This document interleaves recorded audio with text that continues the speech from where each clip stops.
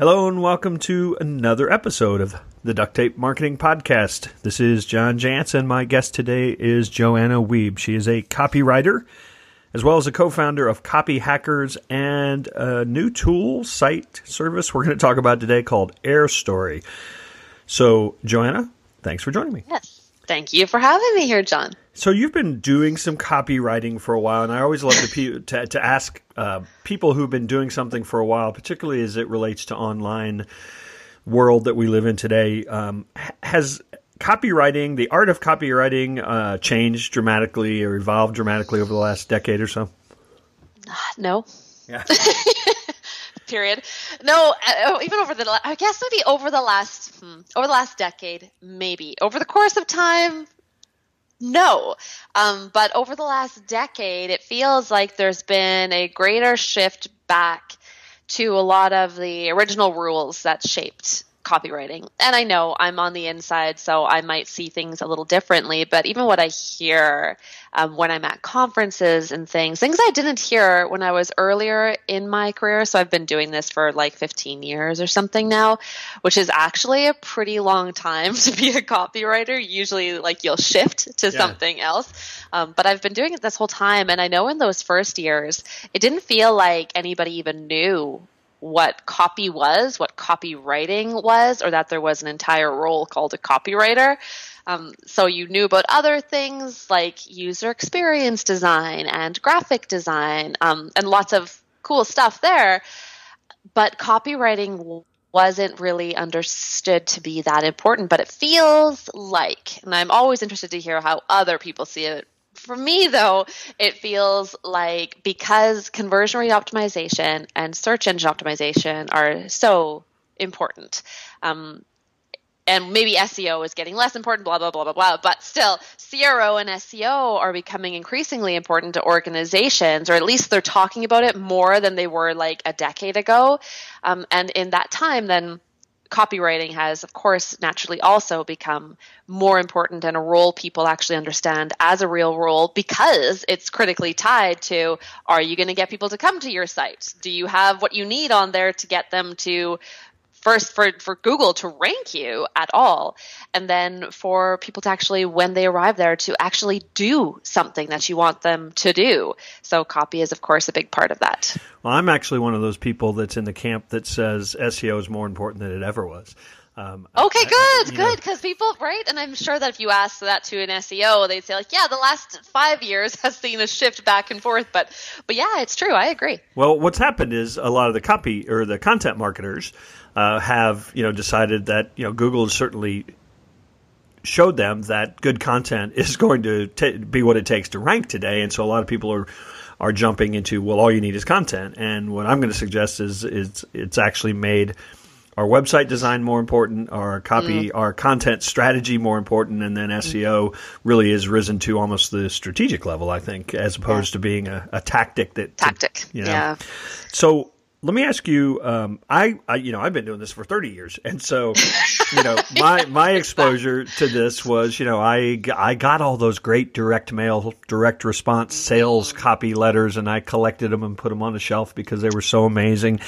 And then we all went into this like, no, we just have to teach and educate and blog. And it kind of felt like we went away from direct response. And I think what you're suggesting is that this direct response mindset is maybe coming back and still very valid, but I've got to believe it's coming back in a different way than maybe some of what we saw as kind of cheesy, but effective copywriting. It's true. Yeah, well, the principles of it are coming back, I think. And we do a lot of A/B testing at Copy Hackers with our clients, and for our own business as well. So we've seen, and a lot of people are seeing more of the data, right? Data that you might not have had as easy access to or clear ways of making sense of it a decade or more ago. Right. And increasingly, it's becoming really easy, of course, to figure out, is this page even converting? Like really basic questions we can ask of our website or our emails or whatever. Are they working? Are they actually converting or aren't they? And so when you see that they're not working as well as you believe they should, it's converting at 2%. When your business, you need to grow. You can't have every page converting at 2%. You have to keep growing. And it feels like, okay, there's been these really good rules that have been put in place for the essentials of writing for the web, for how you should lay out your page generally, like where to put your logo and where to put your global navigation. So a lot of that stuff has been kind of sorted out now. So it's rare to see where you go to a website, and unless it's e-commerce, it's rare to see like a side-mounted global nav. Basically, everybody has standardized for certain things like navigation, your footer, how big a button should be, that you don't use gray buttons, and things like that. So we've had these good rules that user experience, user researchers, all of these great rules have put together. And now it's like, okay, we've got the foundation in place. It's basically like, how big should the sheet of paper be that you send out for the mailer? Should you fold it 3 times or 4 or twice or whatever, right? So those rules got in place before for direct response, the mailers and things that I agree, I had a whole big box filled with cool mailers that I got. And a few that I was a part of, which is always fun. But so we've had this, like, I think we're at a place, and have been for maybe a couple of years, where we're starting to see, okay, we've got the essentials down on how things are basically supposed to be. But then everything else that we've been taught about what goes on a page isn't really working for us. We're converting at 2% or 1.8 or whatever it might be. We're trying to keep our call to action above the fold because we've been told it should be above the fold. But how come that's not always working for us? We're seeing in our tests that people are clicking on that button, but they're not converting, or we're seeing it in our heat maps that they're clicking and they're not converting. So what's going on there? And the answer increasingly again and again becomes, well, try some of the old things that we learned in direct response copywriting, like have a single reader that you're writing for. Treat them like they're able to read and they're a reader, not just a visitor. A visitor is not a thing that's as easy to understand. A visitor comes and goes, but we don't want somebody to come and go. We want them to come and stay and then convert and become our customer. They're not a customer yet. What are they? So starting to think of people not just as the Nielsen-Norman Group has told us to think of them, which was very good in the earlier days of online optimization, but now all of that stuff that again, the great direct response copywriters taught, that like that's been coming back for 7, 8, 9 years. And we're seeing a lot of smart online digital marketers who are growing their businesses like gangbusters, referencing Gene Schwartz or pulling out like their John Caples. And you're like, what?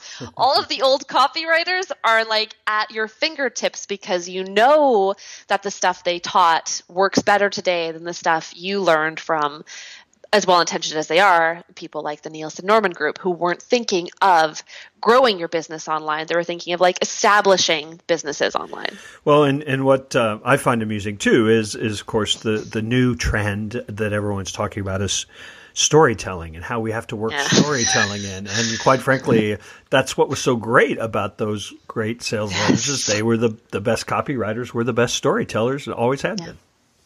Yeah, you find your hook and then you pull them in, right? But that's when you look at most web pages, landing pages, emails, they don't have a hook. They don't allow for a narrative sort of structure, like having a left-hand margin that is not broken.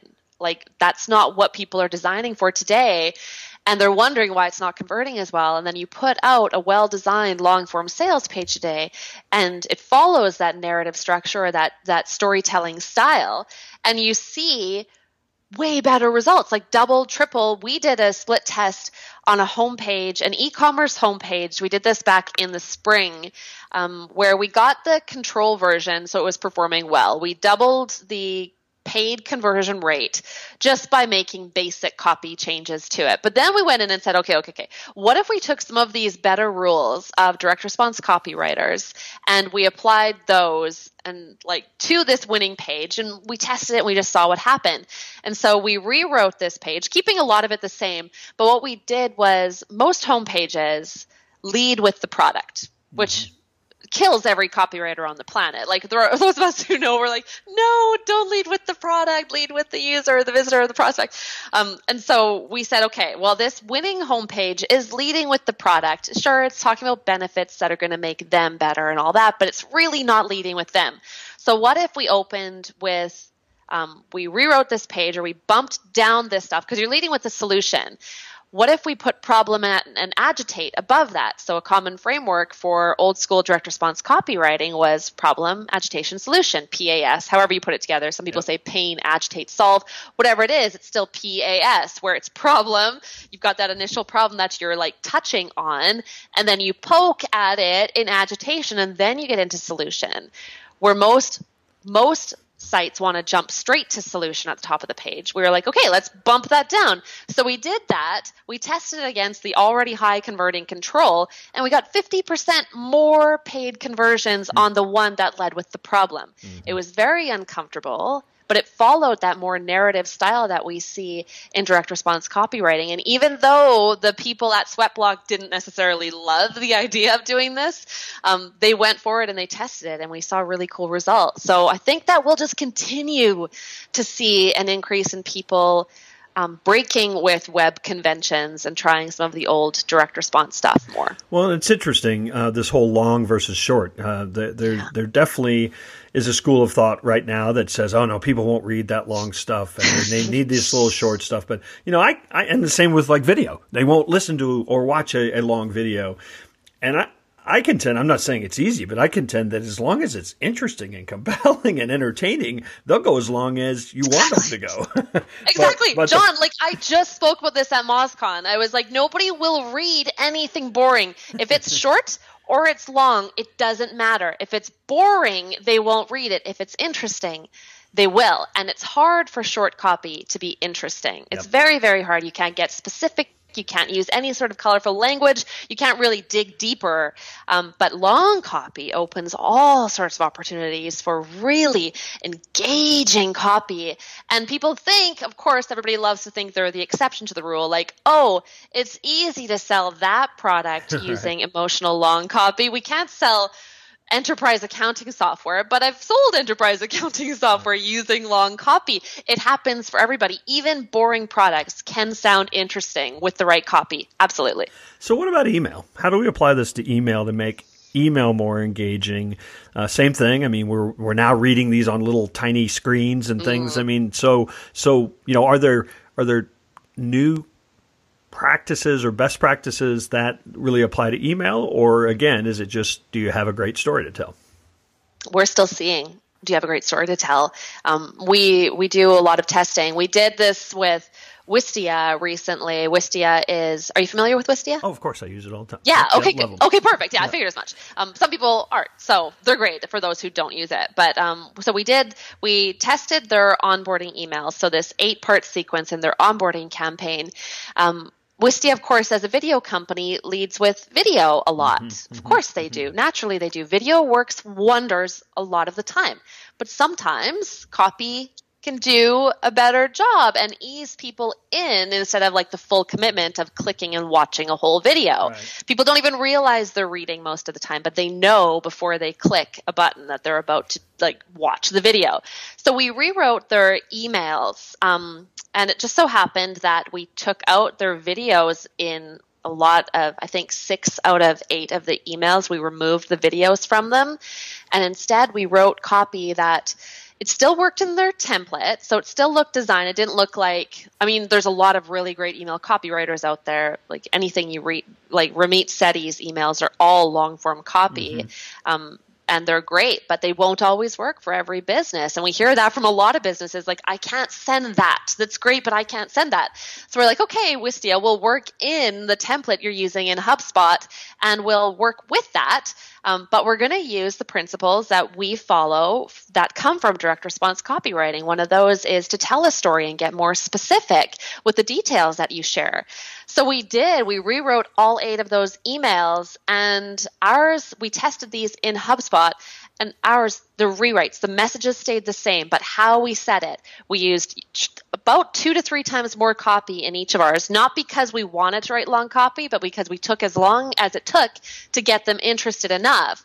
And so we tested these 8 against their control 8, and ours brought in statistically confident 3.5 times the paid conversions. So their trial users, 3.5 times as many converted with ours versus with those control, just by applying these rules. And even of course, a SaaS business that focuses on video isn't going to think, oh yeah, that's absolutely going to work for me. They're going to think, no, I'm the exception to that rule, Joanna.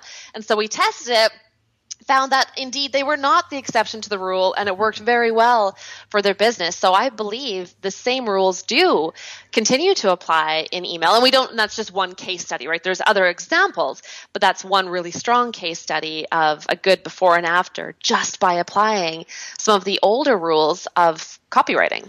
So how do you balance today then I alluded to this a little earlier, a homepage? I mean, you can write the most amazing copy in the world, but if people can't find that page, or Google doesn't like the copy for whatever reason, or for what you're trying to rank for, or worse yet, the underlying code is actually causing some problems. I mean, do you feel like all of these elements, design and SEO and even CRO and your copywriting, it almost has to be done sort of at the same time with every player involved, understanding the objectives, which obviously I just described a perfect world, which none of us live in.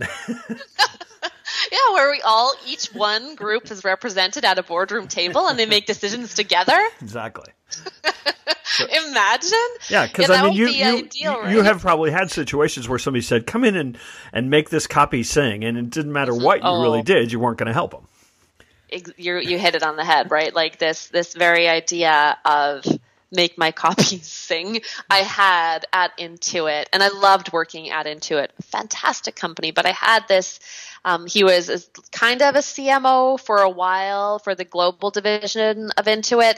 Anyway, he said exactly that to me. Make this copy sing, and I was like, oh, you're killing me here. It can't. It's not going to sing, but it's going to sell. By the end of this, the business will be better off than it was before. But yeah, you're brought in at the end. Nobody brings a copywriter in at the beginning. Well, not nobody. Some of the most strategic companies absolutely do bring them in at the beginning. But it's a rare thing to say we should think of the message from the very beginning, even though the message is directly tied to your prospect. The prospect is going to interface with your message before anything else, right? Like it's the words. Yeah. And so, but it's the same thing. They won't bring support in either to these boardroom discussions because, support's way down there. They'll take care of it later. We have to talk about strategy now. But those are the people who are talking to your customers constantly, and your copywriters are working with research about your customers constantly. But do we all end up at the table together? No. Do we still get handoffs from somebody else who put together a wireframe for a homepage filled with lorem ipsum and then said, here, plug in your copy. Right. and we all die a little inside, of course, when that happens. Well, yes, and of course, you said the chain of command. I mean, I can't tell you how many times people would have come to me and said, okay, we've got our website and we've got all this stuff done now, SEO it. It's like, it doesn't so work upsetting. that way anymore. So let's talk about testing. Okay. Because I think that's, what's so funny about, I was, John Loomer did a Facebook, I don't know if you're familiar with John's work, really great at Facebook advertising, did a whole day for a conference of mine. And, he didn't say it in so many words, but he basically said, get all the targeting right. Facebook will tell you which ad does better, what copy does better, what picture does better. But if you're targeting the wrong people, it doesn't really matter. And I think that from a testing standpoint, so few business owners, I think, understand the value of that testing, where you don't really even have to try to figure out how to be right. You have to have a couple great hypotheses and keep making it better, don't you? Yeah. Yeah, it's true, but it is funny. When you were saying that about John Loomer, about this, think about the target first. Isn't it funny that it always comes back to your targeting? Sure. Like no matter what, it always comes back to who you're trying to talk to, and if you're getting that right. But for testing, some of our best hypotheses are around who's coming to this page. Like that, right. Back to that sweat block example, we were also, while we're using these direct response techniques, we were, of course, asking, naturally, who's coming to this page? Who's our real prospect? And we were suggesting in this case that they might be more problem aware than they are necessarily product aware. So they might be between problem and solution, but they're not product or most. So when you're leading with product instead of leading with the problem, that's one of the biggest problems, because you're not message matching there. You're not matching their expectations at all, or where they're at, the conversation happening in their head, as we've talked about for 100 years. But yeah, the testing provides this really amazing opportunity to, if you've got good hypotheses, right, where you're doing the research to try to get down to it, but you really, for example, you really don't know who's coming to the page, like basic stuff, like are we getting more women here or are we getting more men? And I'm not saying that that's necessarily a great hypothesis or a great starting point for a test, but these are basic questions that a lot of us have. Like, are our purchasers the mothers in the house, or are they the dads? Who's the decision maker there for like an e-commerce product, let's say, or something like that. But when you can ask questions about who your reader is, and if you don't have the answers you need, absolutely, testing can be a great way to get to those answers, so you can further optimize your site, that page, whatever it might be, and move forward with further getting more of a lift. But yeah, A/B testing is incredible for that. So we have been talking pretty exclusively about copywriting here. I want to spend a little time talking about a new, I don't know if the right term, new tool that you're working on called AirStory. And again, I just, in what little bit I've looked at it, because it is still in early beta, it looks like a very intriguing, especially for people that work on content in teams and things. It looks like a really intriguing idea. So I'm really just going to let you I'm going to tee it up and just let you tell us about it. Cool. Well, so for us, we created AirStory because the way we see it, the blank white page is broken. So when anybody sits down to write, you're faced with this blank white page. You look at it, whether you're in WordPress or Google Docs or even in Medium, wherever you might be, you're still confronted with this empty space that you're supposed to fill in. And there are tools that exist to help you figure out what you might want to write about. Like, okay, if I'm going to write a blog post, I'll go use BuzzSumo and see what a popular keyword is that I might want to focus this piece around. Or just steal. Sorry. Or just steal from. I do that too. So that's all. Stealing is always the number one tool in our toolbox, of course. But there's ways to find your idea, and then there's ways to publish it, and there's ways to promote it. But when it comes down, and there's ways to like optimize it for search. But when it comes down to you versus the page, just the two of you sitting there, you're at your desk, that page is in front of you. How do you get the research you saved in Evernote, or the clippings you put together in some other document or 7 other documents, and that PDF report you have back there, and all those diagrams that are saved somewhere in your Dropbox? How do you get those on the page? And so far, your job has been to copy and paste what you can, to upload whatever else you can't copy and paste, and the other things that are just kind of peripheral, you keep open in a different screen, or you have another monitor entirely. You have sticky notes all over the place. You have notes in your notebook. You have notes on your phone. All these places, we have all this stuff, and your job is basically to take it, organize it on the page, which means pasting it on there, and then copying and pasting your way around what could be a very unwieldy document. If you've got an ebook you're writing, you're basically depending on a table of contents in most cases in order to get around it, or just using Find to get around it, and then copying and pasting your way toward at least a completed outline, or even, in most cases, what you're really aiming for is a completed document, something you can then hit publish on. So our solution, AirStory, is there to make it really, really dead easy for you to get that research right on the page, so you don't have to face the blank white page alone ever again.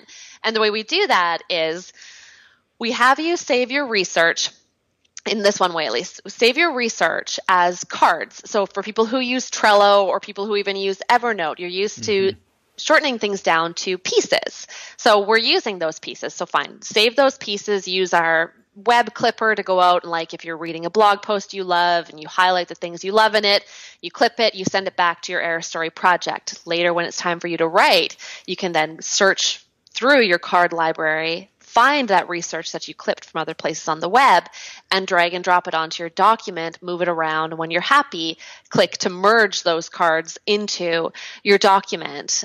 So really filling up the page quickly. And of course, other things we're building out are like Pocket integrations, Evernote integration, possibly a Twitter integration unless they really go away. It sounds like things are not looking good for poor Twitter.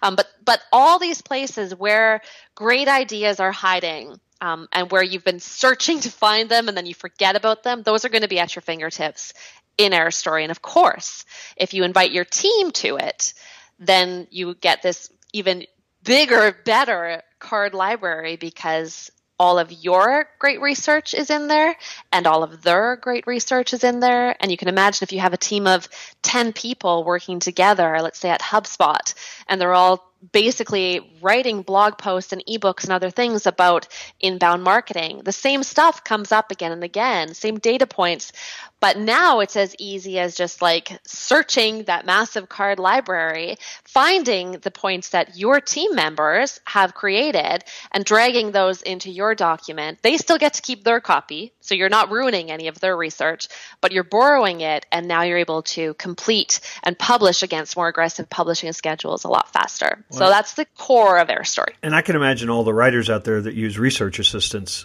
for various things. I mean, to me, that's how I'm seeing it. It's like, okay, I want to write a blog post on the 34 best tools to do X. Go find them for me. And now, like, all of a sudden, they're all over your page. Pretty awesome. Yes. Yeah. All filled up. Yeah. Exactly. So, is there I'm really down in the weeds here, but I love RSS feeds. Can we integrate RSS feeds into it so that any bookmarking service I use that uses a tag for an RSS feed could feed into it? Potentially. I'll put it on the list. Put it on the list. We have like a roadmap. That's absolutely. Yeah. Feature creep is already seeking seeking in. I know. My developer's going to be like, really, Joanna, did you just say absolutely? Yes. Sorry, Steven. So is there a publishing element to this, or is that really not the end game? We want to make it easy for you to get ideas in and finished products out. So our goal, we're building a WordPress integration right now, so you can, just like lead pages, you can publish straight to or send your post, the thing you just worked on, straight to your blog, and then publish it there, tweak it there, and it'll match your styling and everything like that on your blog. So we'll have that. We have export to Google Docs already, if that's something that, lots of teams still use Google Docs, and they should. Google Docs is good for a lot of things. It just doesn't make it very easy to actually write. Right. But you can absolutely export to Google Docs. We'll have export to Word and PDF as well, which are like days away. But those are the major places we'll be publishing. There will be, depending on how many novelists, we have a lot of novelists signed up right now for the beta version. Depending on what actually happens with them, we might have published to EPUB and Mobi as well. Great. So where can people find more about, obviously it's airstory.co. We're in the fourth quarter of 2016 right now. I'm guessing all the world will be able to use it starting in the year 2017 or so? Exactly. We're aiming for January 3rd, 2017 as the time to start. Anybody can use it then. And where can we find more about your copywriting and Copy Hackers business? Over at copyhackers.com and also on Twitter at copyhackers with an S. Awesome. Joanna, this was fun. Appreciate you stopping by here, and hopefully we'll see you out there on the road. Thanks so much.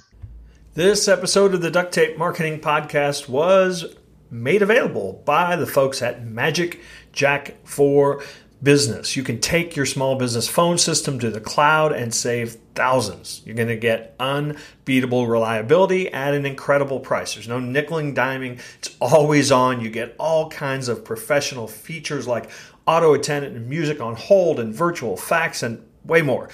And because you're a listener of mine, you get 2 free months of the service when you sign up at, get ready, magicjackforbusiness.com/duct tape.